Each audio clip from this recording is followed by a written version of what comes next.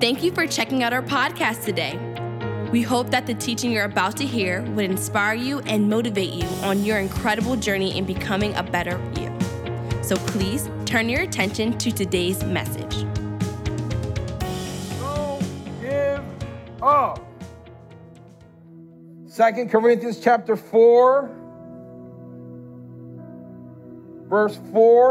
chapter 4, verse 14 and 15. Here we go.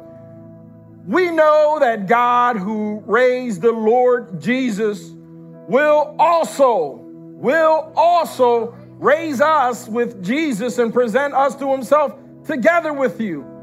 All of this is for your benefit.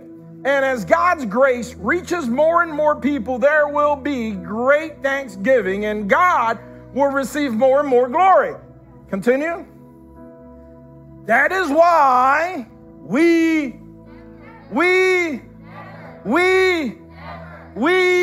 never give up. Though our bodies are, our spirits are being renewed when? Every day. For our present troubles are and won't last very long, yet they produce for us a glory that vastly outweighs them and will last forever.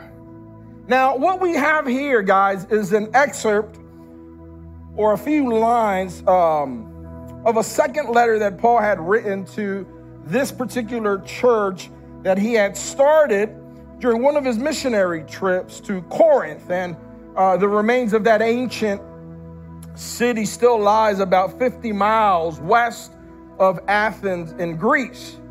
And Paul wasn't as close as he wanted to. He wasn't as at close proximity to personally care for this particular church that he had started and address the doctrinal issues, governmental issues, issues on the day-to-day challenges that they were experiencing. So he depended on letters that he would pen and send with his followers, or maybe one or two of them.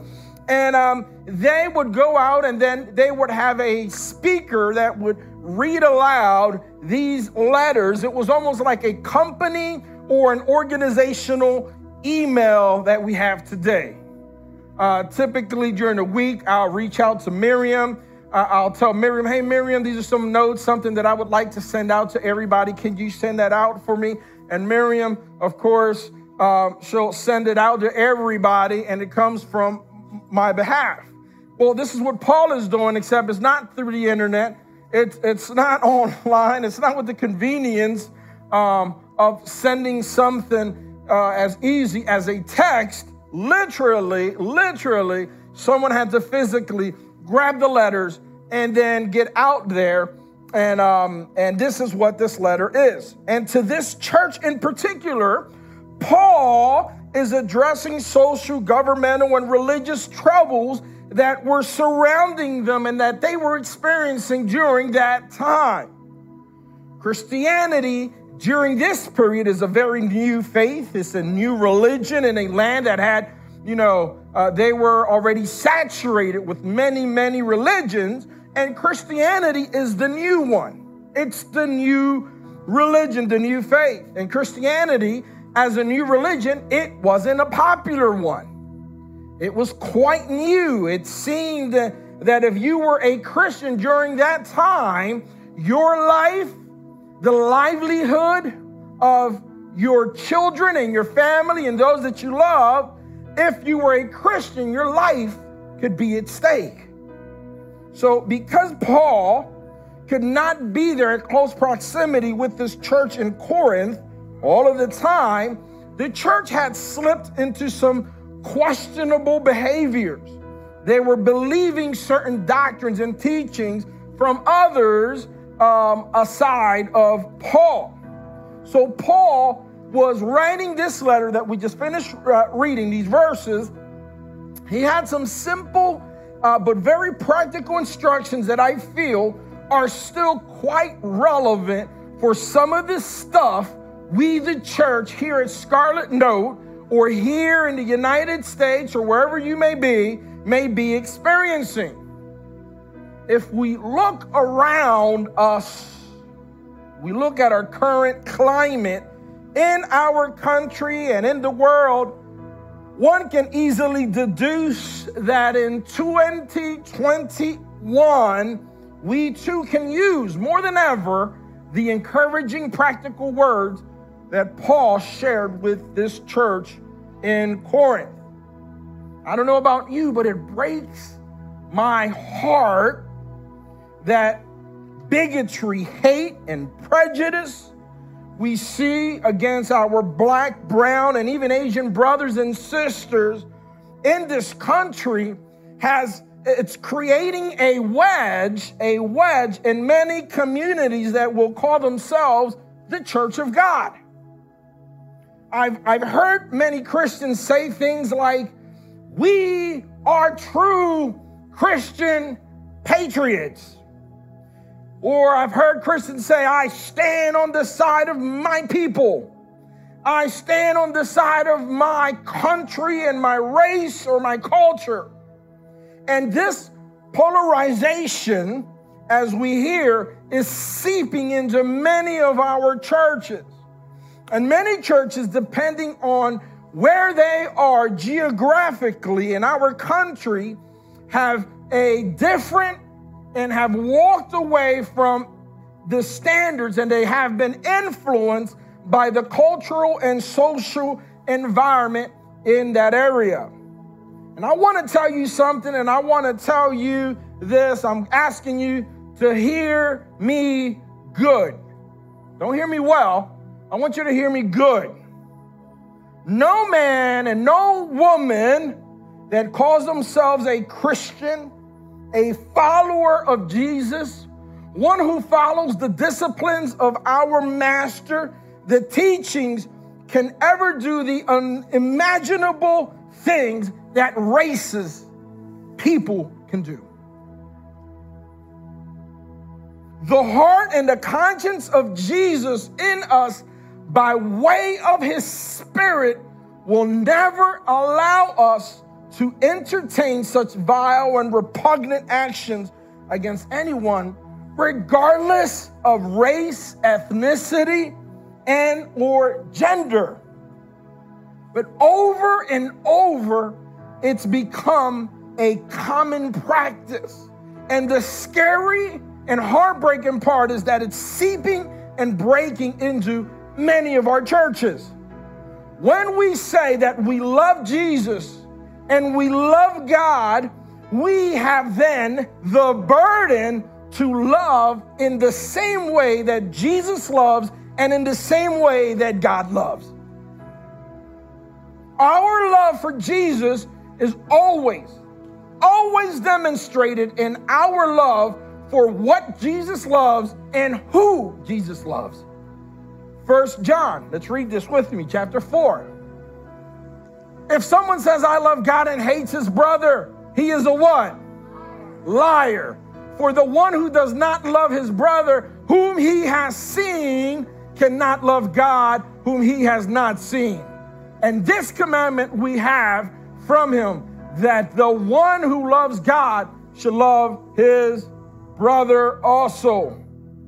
Paul knew that the cultural climate of that time was having an adverse effect in that church. And because he wasn't at close proximity, he has to send out these letters.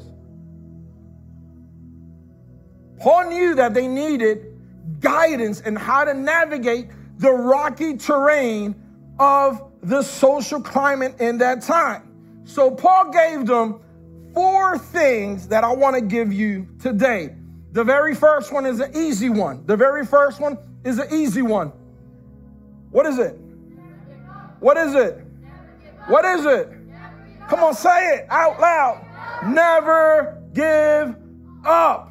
Never give up. For those that are watching online, never give up. Write it down on your comments below. Never give up. Come on, Jada, say it out loud. There you go. You're going to get an extra chicken wing today. Now, the never give up here that Paul is writing about, it's not a cry or an inspiring plea to never give up on your diet, or never give up on your career pursuit, or never give up on your pursuit of wealth, or never give up on everything that brings you joy. No. The never give up here that Paul is talking about is never give up on God. Never give up on God. You know that when things get tough, we give up on God. Let me say that again. When things get tough, we give up on God. We give up on our faith. We give up on the things of God. We turn our backs on everything God. When things get tough, when challenges come our way, many of us turn away from the direction of God instead of, when we're experiencing hardship, to turn into His way, His direction. So the first one is never give up. Now the second one, it's also married with this one. Because Paul said that our bodies are dying daily. Our spirits are being renewed every day. So number two, your physical body is doing one thing, all the while your spirit is doing another. And as we have been talking about heaven the entire month we've been talking about heaven, I want you to understand that there are two things that are happening in your daily life. Your bodies are dying daily, while at the same time, your spirit is being renewed. No amount of dieting, creams, powders, supplements, exercise can add an additional day to what God has already determined for you. I don't mean to throw away your Planet Fitness card. It's not what I'm saying.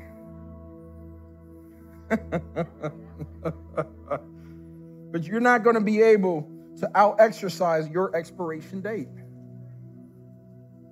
Or, let me say that again. You're not going to be able to out-exercise your expiration date. No matter how hard you work out or how hard you diet. Sometimes we can get so carried away with the way we look on the outside, while at the same time the inside is rotting away. Because we're not making any internal investments for the things of the Spirit. Everything is about what makes me feel good and look good. More and more, we are running into a culture that invests in the things that externally impact the body, while at the same time neglecting and ignoring what's happening internally to the body. Matthew chapter 16, verse 26. These are Jesus' words. What do you benefit if you gain the whole world but lose your own soul? Is anything worth more than your soul? Many of us are far more worried about how the world sees us, or how we look to our Facebook, Instagram, YouTube, and TikTok followers. We neglect the eyes of the one who can see into the depth of our heart. This is what we care about.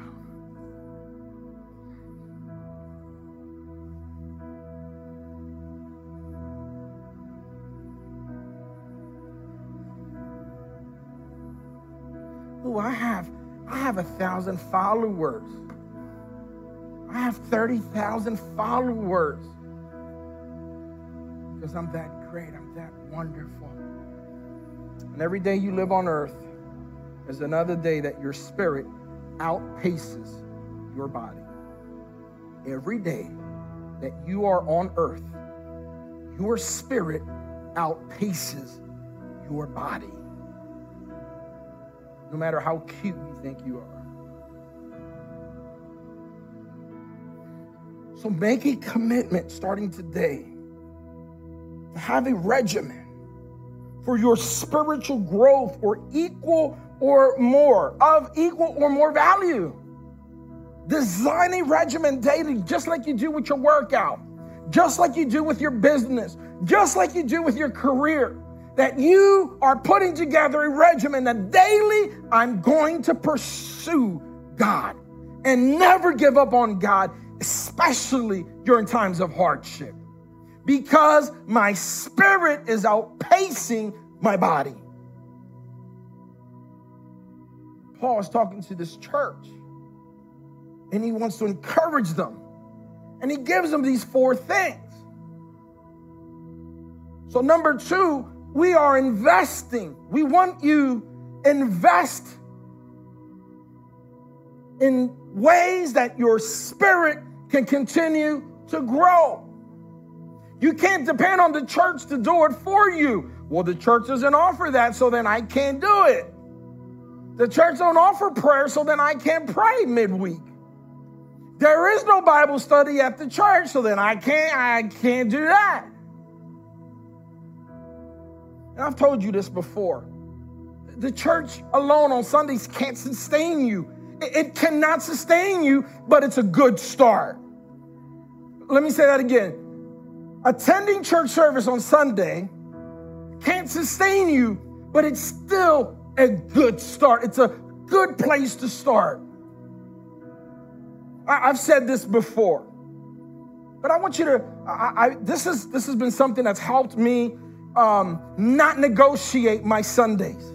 This has helped me to say, on Sunday, I will pause in everything that I do, and one day a week, just one day a week, I'm going to pause and I'm going to think about my walk with God, about my spiritual investments, about what my spirit and my soul is doing at least once a week. Did you know that if you go to church, put that number up for me. Our typical services on a Sunday are an hour. David, are about what? An hour and a half. Okay, an hour and a half. Don't go more than that, David. Hour and a half. Sometimes we're less. There are times where I get inspired and I could go just a little more. But typically, here at Scarlet Note, our church services are an hour and a half. An hour and a half, if you attended every service on Sundays for an entire year, which you don't. And we know you don't. And you know you don't. But if you did, that would equal to what? 78 hours in a year. For the entire year. Oh, it gets better. If you grab those 78 hours and you divide it by 24 hours, this is your investment every year. Boom. 3.25 days out of your 365 days, this is your commitment to coming to church. Can your spirit be sustained and grow and outpace your body with only a 3-day commitment?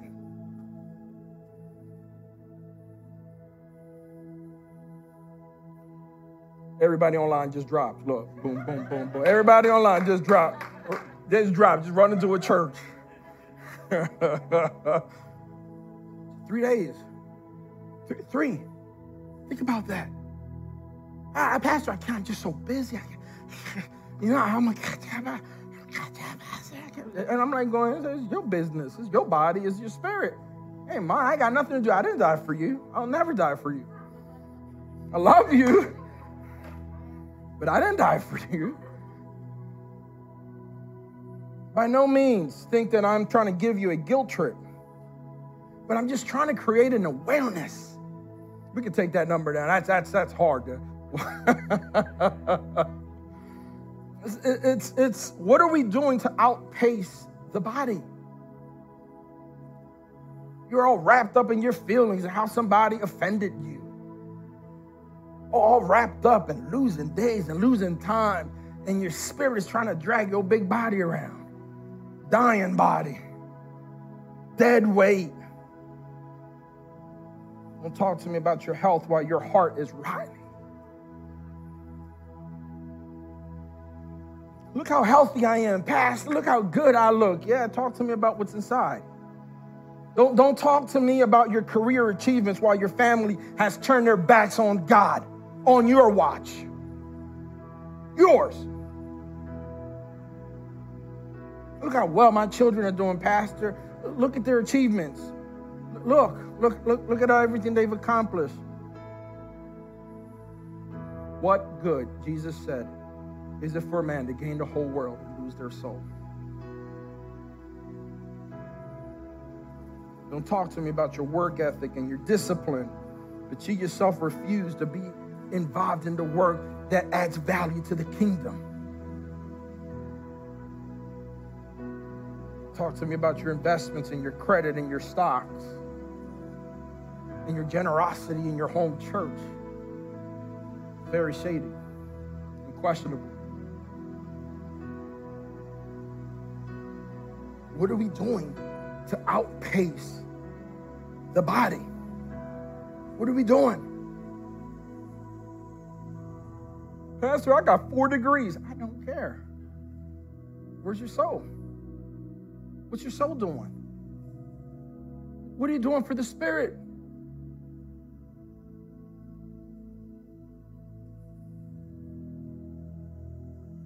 There's a lot to do so that we could grow our spirit in proportion. Hey, man, tomorrow, pray at home. Pause, take 10 minutes and take a moment and pray for your children, pray for your wife, pray for your husband.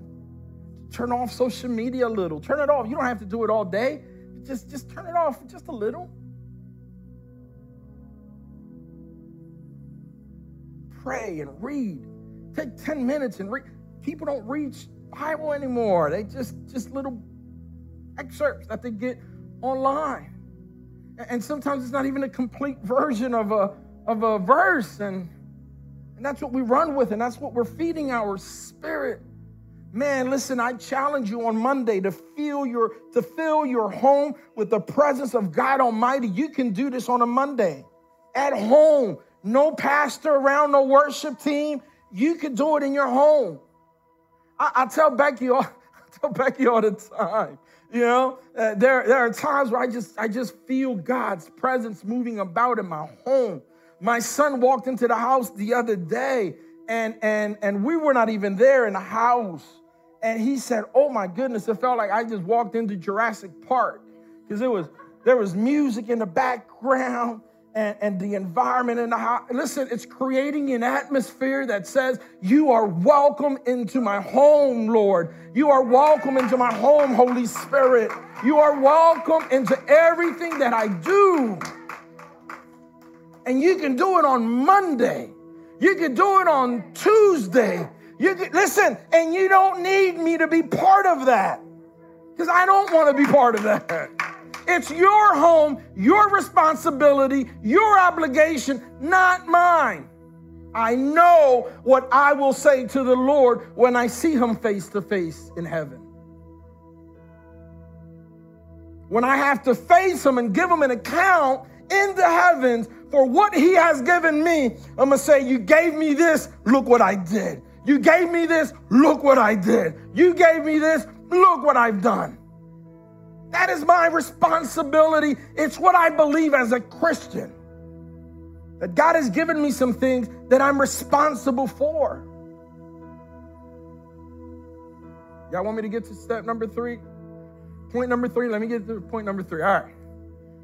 No matter how great your current situation may seem, no matter how great, how hard, how tough your current situation may be, the hope of what's ahead towers your trouble.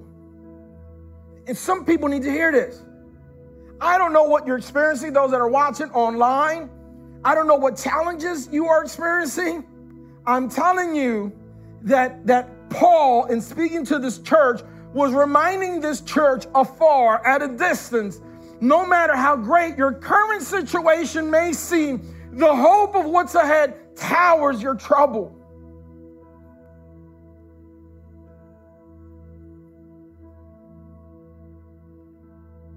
You know, he said that our present troubles are small. Think about this. I don't know what your hardship is, but Paul said whatever you're going through is small and won't last very long. Now, Paul calls our current struggles small in comparison to what is ahead. He isn't saying that what we're experiencing isn't great and doesn't hurt. That's not what Paul is saying, and I'm not saying the same thing. No, I'm not saying that, because we go through things that hurt all the time. Am I lying? There is some stuff that we go through that makes us question God's existence. Yes or no? Yes. But what Paul is saying is that as hard as this hardship is, there is still something greater than the hardship that you're experiencing. Paul wants us to keep our gaze on what's ahead of the suffering. That way we may experience in the here and now just what we're experiencing. It's small in comparison to the grandiosity of what's ahead, to the grandeur of what's ahead. Do we have children of God Almighty here? Do we? Do we? Do we? Do we? Okay. Well, the encouragement that he has given his children is that even if your life circumstance, your trial, your challenge will last 50, 60, 70 years, that amount of time, that suffering will be dwarfed by living in our Heavenly Father's glory eternally. Think about that. Paul doesn't encourage from a place of wishful thinking or wishful faith. Paul's encouragement to this particular church comes from a place of experience. He himself wasn't foreign to suffering. Let's read what happens in 2 Corinthians chapter 1. He wrote this. This is Paul writing. We think that you ought to know, dear brothers and sisters, about the trouble that we went through in the province of Asia. We were crushed and overwhelmed beyond our ability to endure, and we thought that we would never live through it. Next. In fact, we expected to die. That's how bad things got for him. But, somebody say but. As a result, we stopped relying on ourselves and we learned to rely only on God who raises the dead. Listen, then he says, verse 10, and he did rescue us from mortal danger, and he will rescue us again. We have placed our confidence in him, and he will continue to rescue us. That's good news. You should clap for that. Yeah. Paul wanted the church in Corinth to know then, and he wants us to know today, that what he is prescribing for us worked for him. He wants us to know, listen, this works. Try it. Take your confidence away from your strength, away from your investments, away from your achievements. Take your confidence off of those things. Put your confidence in me. And even if you think you're dying, I will rescue you. God will rescue you. That's encouraging. Point number 4. This is what he says. Last point. Fix your sight not on what your eyes see to be true, but on what you know as truth. And this is why we have to make investments into our spirit. It's because there are things that your eyes can see that will consistently deceive you. Listen, consistently deceive you, while at the same time, there's stuff that's happening in the supernatural all around you, all around you, making a way for you, bringing resolution, answers. All of these things are happening all around you right now, even when you can't see them. My confidence, my faith, my hope is in the truth that I know, not in the truth that my eyes can see. Are you understanding that? The things that my eyes can see will often deceive. So I need to hold on to the truth that I know. And I've said this before many times. I don't do well in traffic. In fact, if Becky and I have often found ourselves at odds with each other in the last 31 years of marriage, it will always be about my driving. We could go to farmer's market and literally have an argument about my driving. We can go to Walmart and we will argue about my driving. My driving is a constant issue in our marriage. Nothing else. I can't wait to buy a Tesla so that the Tesla can do the driving and you could argue with Mr. Tesla himself. But Becky is constantly pressing brakes. She's shifting lanes. She's giving an excuse for what other drivers are doing. I constantly try to beat her to it, and I ask her, so honey, what's going on? 4 cars ahead. Oh, they're just late for an appointment. And what's happening is they're a little lost because they're not from this part of the county. And I'm like, baby, you're borderline crazy.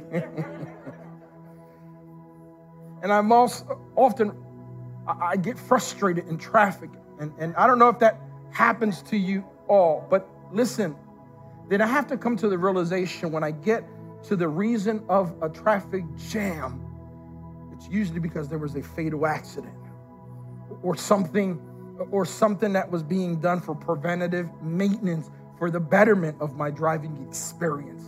See, I just couldn't see it because the traffic jam is frustrating, but I can't see it, but it's ahead of me. And it's not until I get to the point of when I see it that then I bring myself to the realization like, oh, wow. And I turn to Becky and I go, honey, I'm so sorry. And we often do that. We'll pray for people or we'll pray for those rescuers that are out there. And sometimes the traffic jam has to do with this stuff. And in the same way, my point here is that we don't often consider the reasoning for the traffic jams in our life until we see with our own eyes what God is doing for us. Paul is telling this church, don't give up. Don't give up on the one who's working out all of the kinks ahead of your situation. Don't give up. Especially don't give up on God. Contrary to what we see in a lot of inspirational movies, giving up is an option. Giving up is an option. Many times we give up, especially when we're just a day or 2 days to what God is about to give you, to your turning point, to your breaking point, to the tipping point. We give up when things get tough. Last week, I emphasized this point that hope is the expectancy of what we know to be true. It's not my faith, it's my hope. Death isn't where my life ends, but it's where I truly begin to live. All month, I've tried to bring an awareness to the topic of heaven. Seriously, how many have paid attention to what we've been talking about this month in particular? How many? I've heard that there have been some hard questions at home from your children. Children, go home and quiz your parents. It is your right. They need to do homework too. Okay, kids, you hear me?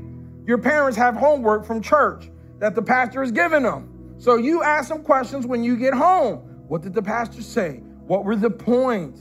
Did you read? And on and on.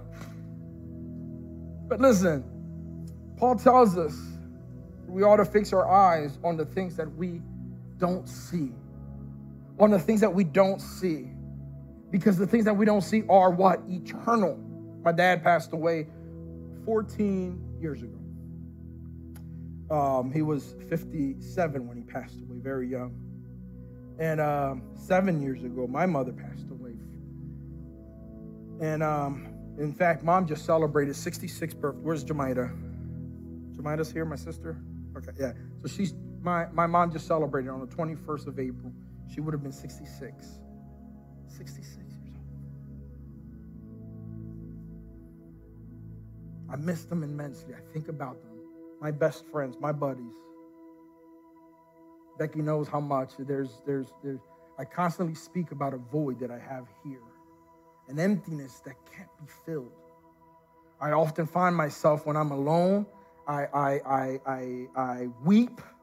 If I'm driving, I think about my parents constantly. Sometimes I've had to pull over and put my head over the steering wheel and go, Lord, it makes no sense. Why were they taken so young? You know what sustains me? The hope